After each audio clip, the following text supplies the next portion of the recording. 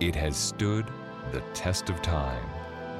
God's book, the Bible, still relevant in today's complex world.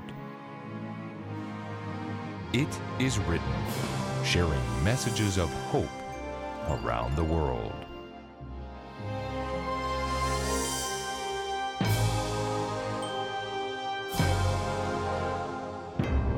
Nick Dionysopoulos was a landlord in Cleveland, Ohio. According to court documents, Dionysopoulos was accused of managing his properties in an inappropriate manner. In fact, when his units were inspected, they were said to be absolutely filthy. There were cracked windows, leaky sinks, black mold, and countless other violations. Cleveland Housing Court Judge Ray Pianka was not happy with this landlord. In order to teach him a lesson, he intended that his sentence would be of significant sacrifice. Judge Pianka fined Dionysopoulos $100,000 and sentenced him to 6 months house arrest. But here's the catch. His house arrest was to take place in one of his own dilapidated housing units. Following the sentencing, some questioned the fairness of the judge's sentence. And we could debate that as well. And while we may find some humor in this story, it is a good analogy for our subject today. The issue of judgment and its fairness. See, the Bible tells us that there is a judgment coming that will be the entire basis upon which our eternal destiny will be decided. 2 Timothy chapter 4 and verse 1 says these words, I charge you therefore before God and the Lord Jesus Christ, who will judge the living and the dead at His appearing and His kingdom. Jesus is coming again, and He will judge both the living and the dead. However, would you be surprised if I told you that each of you who go to heaven will also participate in the judgment? It's true. Each of us who enter through the gates of heaven will be called to serve in a role in which we will actually participate the judging of the judgment. Today we continue our series, The Beatitudes of Revelation. Today is part 5 of a 7-part series. If you've missed any of the shows in this series, you can go to our website, itiswrittencanada.ca, or to our YouTube channel, youtube.com/IIW Canada. And you can watch any of the archived programs there. We will also give you a number at the end of the program today so you can order the entire DVD series. The Beatitudes of Revelation are 7 blessings that we find in the book of Revelation. And you know, that number 7 is so fitting, isn't it? Revelation has 7 churches, 7 seals, 7 trumpets, 7 plagues, and now we are discovering the 7 blessings or Beatitudes. The 5th of those Beatitudes is found in Revelation chapter 20 and in verse 6. Blessed and holy is he who has part in the first resurrection. Over such the second death has no power, but they shall be priests of God and of Christ and shall reign with Him 1,000 years. There is a lot for us to consider in this verse. Did you catch some of the key words and key phrases? First resurrection, second death, priests, and 1,000 years. What could all of this mean for God's people? This beatitude starts off the same as all the others by saying, blessed. And as we have discussed before, the word blessing or blessed is a word that means happiness and joy. However, there is more to this particular blessing than just joy and happiness. In addition to being blessed, this verse says blessed and holy. This word holy carries the idea of purity or dedication to God. Whoever these people are that this beat is given to, they are promised happiness and to be dedicated to God What then characterizes these people? What kind of activities do they participate in? First, they take part in the first resurrection. Now, some might ask the question, is there more than one resurrection? The Bible actually indicates that there are two distinct resurrections. Jesus himself taught this in John, the 5th chapter, in John chapter 5, verses 28 to 29. Do not marvel at this, for the hour is coming in which all who are in the graves will hear his voice and come forth, those who have done good to the resurrection of life, and those who have done evil to the resurrection of condemnation. There are two resurrections. One is for those who have done good. These are God's people throughout time. They have entrusted their life to Jesus Christ and are clothed with His robe of righteousness, and now they are rewarded with the resurrection of life, life everlasting. But there is a second resurrection, the resurrection of those who have done evil. Those people who have made a choice to live for themselves throughout time. John 5:24 says this, "Most assuredly I say to you, he who hears my word and believes in me who sent me has everlasting life." Those who are a part of the second resurrection are those who do not hear God's word, who do not believe in Him, and who ultimately have made a choice to live a life for selfish purposes rather than God's purposes. And while a casual reading of that text may seem to indicate that our salvation is based on whether we have done good or evil, let's review how the Bible says we are saved. The Bible is quite clear that we are saved by grace, and we read that and find that in Ephesians 2:8 and 9. "For by grace you have been saved through faith, and that not of yourselves, it is the gift of God, and not of works, lest anyone should boast." And Romans 3:24, "Being justified freely by His grace through the redemption that is in Christ Jesus." These texts remind us that we are saved by grace. However, the Bible also says that we are judged by our works. Jesus Himself said this in Matthew chapter 16 and verse 27. "For the Son of Man will come in the glory of His Father with His angels, and then He will reward each according to his works." Our good works are the fruit of a life saved in the grace of Christ. In Paul's letter to Titus, in Titus chapter 3 and verses 5, 7, and 8, he reiterates this point when he says, "Not by works of righteousness which we have done, but according to His mercy He saved us, that having been justified by His grace, we should become heirs according to the hope of eternal life. This is a faithful saying, and these things I want to affirm to you constantly, that those who have believed in God should be careful to maintain good works."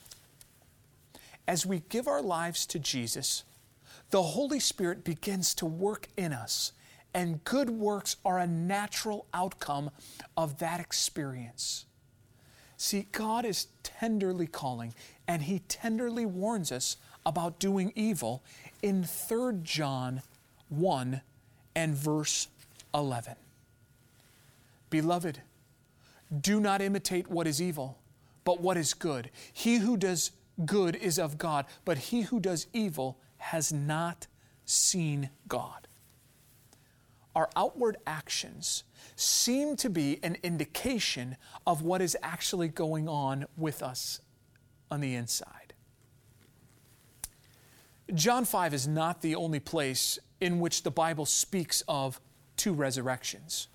In the Old Testament, in Daniel chapter 12 and verse 2, the angel explains it to Daniel like this, "And many of those who sleep in the dust of the earth shall awake, some to everlasting life, some to shame and everlasting contempt."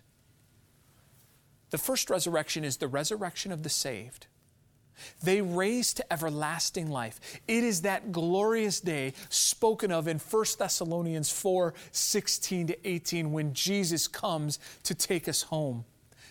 For the Lord himself will descend from heaven with a shout, with the voice of an archangel, and with the trumpet of God, and the dead in Christ will rise first. Then we who are alive and remain shall be caught up together with them in the clouds to meet the Lord in the air, and thus we shall always be with the Lord. Therefore, comfort one another with these words. There is a blessing for those who are in the first resurrection, because that is the resurrection that leads to everlasting life. In fact, the Beatitude we are studying this week says, over such, the second death has no power. The second death? What is the Bible speaking of here? Yes, friends, the Bible also speaks of two deaths. A first death and a second death. The first death is the death that happens to each of us when we die, if we die before Jesus returns. 1 Corinthians chapter 15 and in verse 22. For in Adam all die, even so in Christ all shall be made alive. And then in Hebrews 9:27, it says these words, as it is appointed for men to die once. However, there is also a second death. That second death is referred to in Revelation chapter 20 and in verse 14. Then death and Hades were cast into the lake of fire. This is the second death, and anyone not found written in the book of life was cast into the lake of fire. The second death is clearly defined here. It is the final destruction of the wicked in the lake of fire. That moment in time where God cleanses the earth of all sin and all suffering, in that instance, everything is made pure. The devil, his angels, and even death itself are destroyed in the lake of fire. In fact, 1 Corinthians chapter 15 and verse 26 promise the last enemy that will be destroyed is death. Unfortunately, there will also be some humans that are cast into the lake of fire as well. Hellfire is designed to deal specifically with the sin problem and the author of sin. Matthew 25:41 states it quite clearly. Then he will also say to those on the left, depart from me, you cursed, into the everlasting fire prepared for the devil and his angels. Hellfire was never designed for human beings. But sadly, because some have chosen to do evil and not accept God's gift of salvation, that will be their final destiny. We've given an extensive treatment of the subject of hellfire in our series, Is Heaven for Real? If you would like more information on that topic, you can go to our website or our YouTube channel to watch that series, or you can call the number at the end of the program to request those programs. Friends, the first resurrection is for those who receive the reward of heaven. It is the reward spoken of in 1 Corinthians 15:51-54. Behold, I tell you a mystery. We shall not all sleep, but we shall all be changed in a moment, in the twinkling of an eye, at the last trumpet. For the trumpet will sound, and the dead will be raised incorruptible, and we shall be changed. For this corruptible must put on incorruption, and this mortal must put on immortality. So when this corruptible has put on incorruption, and this mortal has put on immortality, then shall be brought to pass the saying that is written, death is swallowed up in victory. Heaven will be such a peaceful place. Perfect health, perfect happiness, no more death or sickness. Can you imagine it? The text that we are looking at today, this fifth beatitude in Revelation 26, that we are studying ends with these words. But they shall be priests of God and of Christ, and shall reign with him 1,000 years. The promised blessing is that in addition to the wonderful promise of the first resurrection, God's people are to reign as priests with God for 1,000 years. What is this promise referring to? Between the first and second resurrection, there is something special that happens. When Jesus comes again to take his people to heaven, after that first resurrection, the wicked stay dead on this earth for 1,000 years. The devil and his angels are also confined to this earth during that 1,000 years to contemplate their decisions and the rebellion that they had caused. There will be no longer anyone left for them to tempt, because everyone that was not part of the first resurrection, they're dead. Meanwhile, in heaven, the saved are with Jesus. You know, heaven is often pictured as a plump baby strumming a harp on the clouds. But that is not the picture that is painted by the Bible. Notice what the Bible says is happening in heaven between the first and the second resurrection in Revelation chapter 20, verses 4 and 5. And I saw thrones, and they sat on them, and judgment was committed to them. Then I saw the souls of those who had been beheaded for their witness to Jesus and for the word of God, who had not worshipped the beast or his image, and had not received his mark on their foreheads or on their hands. And they lived and reigned with Christ for 1,000 years. But the rest of the dead did not live again until the 1,000 years were finished. This is the first resurrection. The saved throughout time are there in heaven. And the Bible says that judgment is committed to them. Now, what's going on here? Didn't the judgment already happen? Revelation 22:12 says, speaking of Christ's return, and behold, I am coming quickly, and my reward is with me to give everyone according to his work. When Jesus comes, it will have already been determined who is and who is not safe to take to heaven. So if Jesus has already judged, what's going on here? 1 Corinthians chapter 6, verses 2 and 3 give us a little further insight on the matter. Do you not know that the saints will judge the world?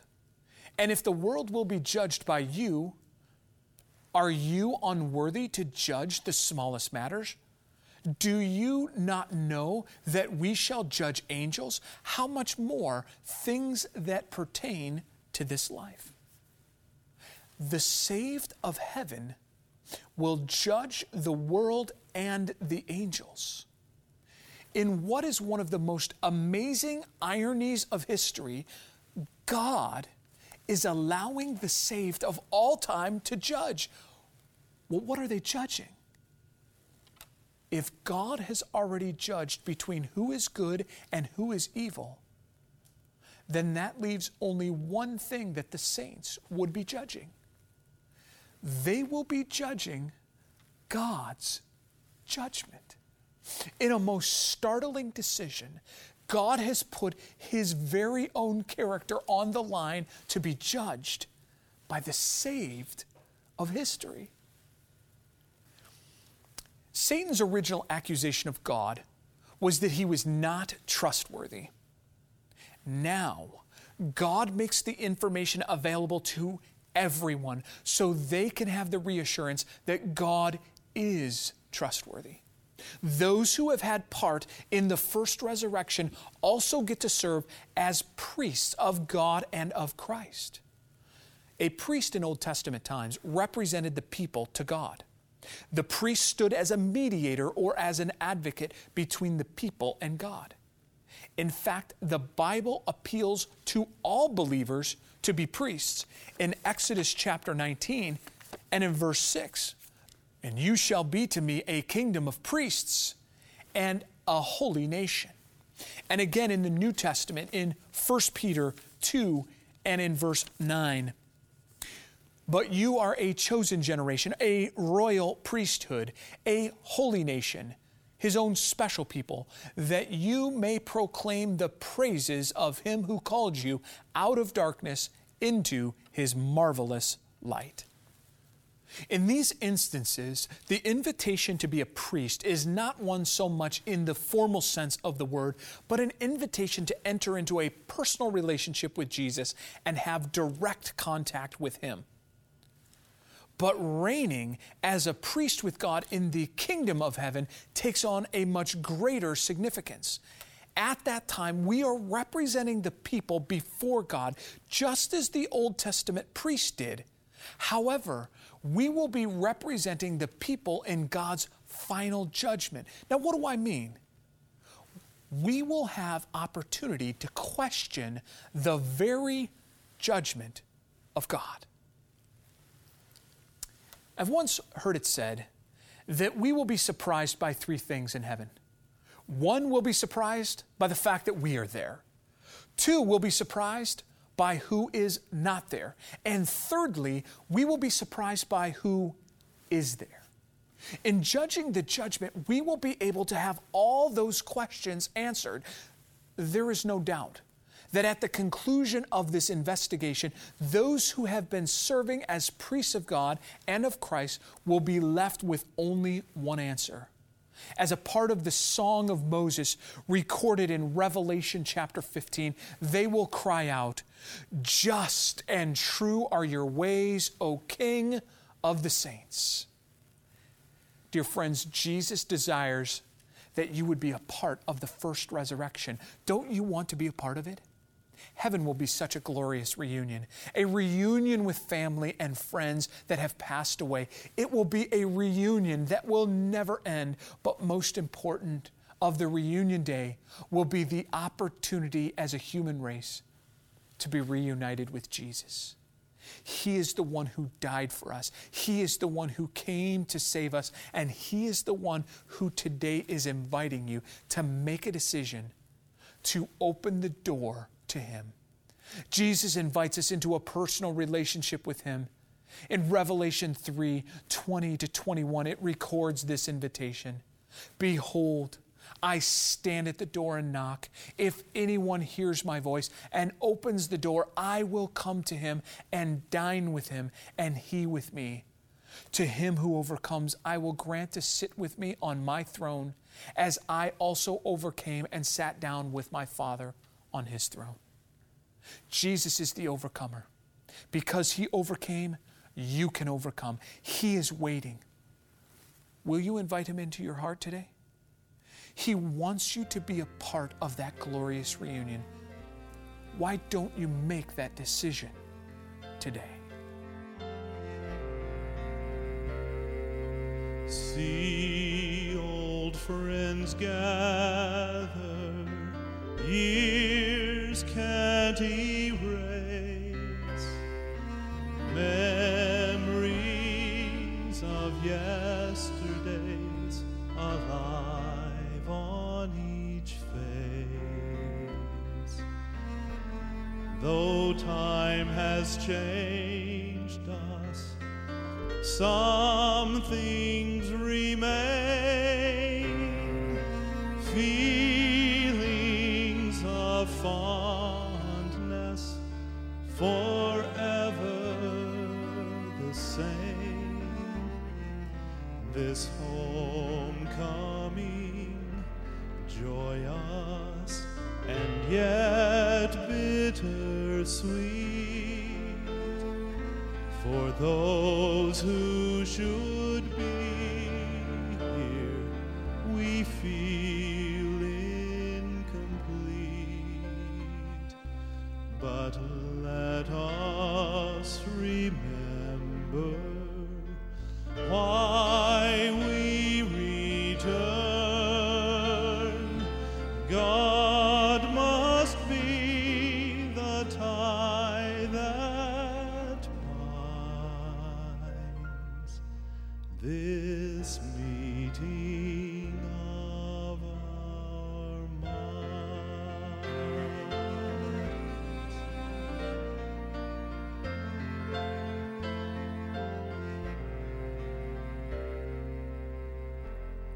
One glorious morning, far from this place, old friends will gather and once more embrace. Righteous reunion, family and friends, sharing God's sunlight as Jesus attends. That homecoming, joyous and yet bittersweet, for those who should be there, we feel incomplete. But with angel voices, we'll sing heaven's song, and God will be the tie that binds. That meeting of our minds, God will be the tie that binds. That meeting of our minds.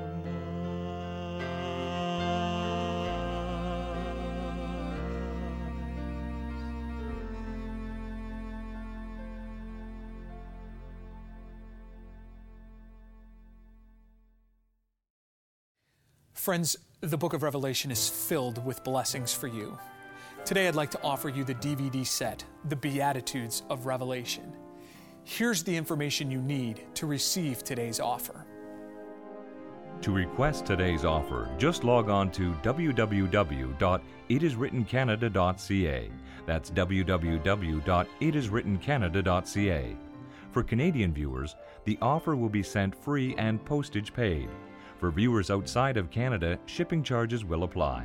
If you prefer, you may call toll-free at 1-888-CALL-IIW. Or if you wish, you may write to us at It Is Written, Box 2010, Oshawa, Ontario, L1H 7B4. Thank you so much for watching today. I hope you'll join us again next week. Until then, remember, it is written, man shall not live by bread alone, but by every word that proceeds from the mouth of God.